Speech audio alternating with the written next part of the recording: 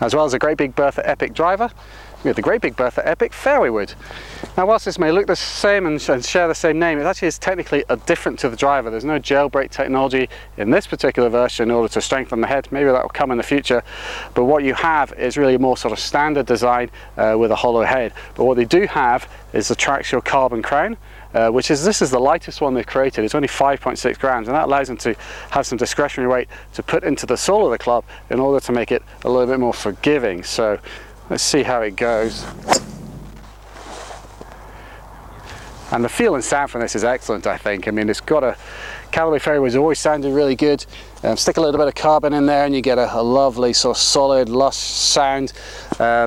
The flight is very good, and you know, testing it, the ball speeds are very good indeed, because they've still got that Callaway cup face in there, which is there where the join is behind the leading edges of the head in order to maximize the ball speed, particularly on those off-center hits. I think when you put it down at address, I think it looks really good. It's got a nice rounded head to it. You can still see the Traxio carbon at the back, which is quite a nice feature. There's also the Speed Step crown, which again, probably more visual in a fairway wood than actually increasing the club head speed like it does in the driver. It's probably not going to hurt, I think, unless you're swinging well into the 100 miles an hour, then it probably isn't going to make a great deal of difference, but anything will help, we'll take it all.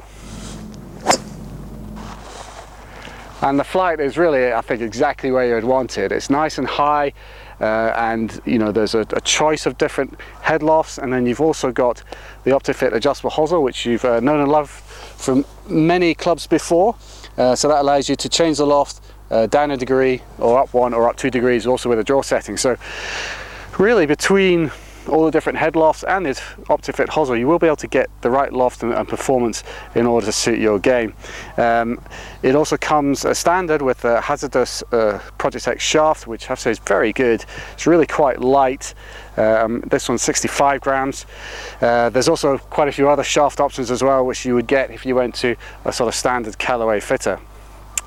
Now, if you want something that's a little bit lower spinning than that, there's also, for the first time, a sub-zero version of the Epic fairway. Now this comes in 13.5 and 15.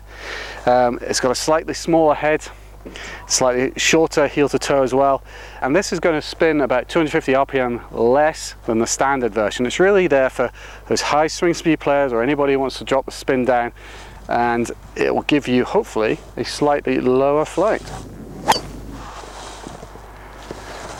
And this is a little bit more penetrating.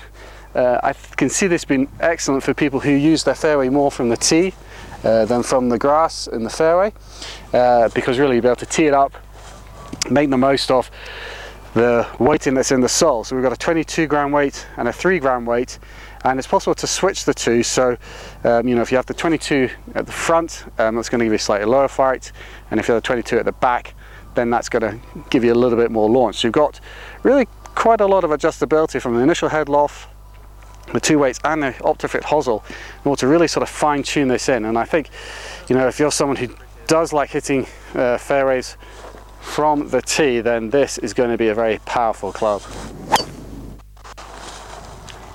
It's going to be fractionally less forgiving. I think obviously the standard one's probably a little easier to hit, and that would be probably the one for me. I think for most golfers, the standard one is going to suit you really fine, but at least you do have this option of the Sub-Zero version, which I think is good to see. Overall, I really think this is going to be a great alternative to the XR16 fairway, which does continue.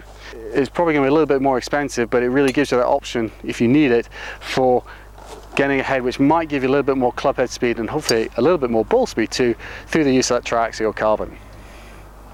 That's all for me, so just let me know what you think. Please leave some comments below, and for more reviews on all Callaway equipment, just check out the Golf A Lot website.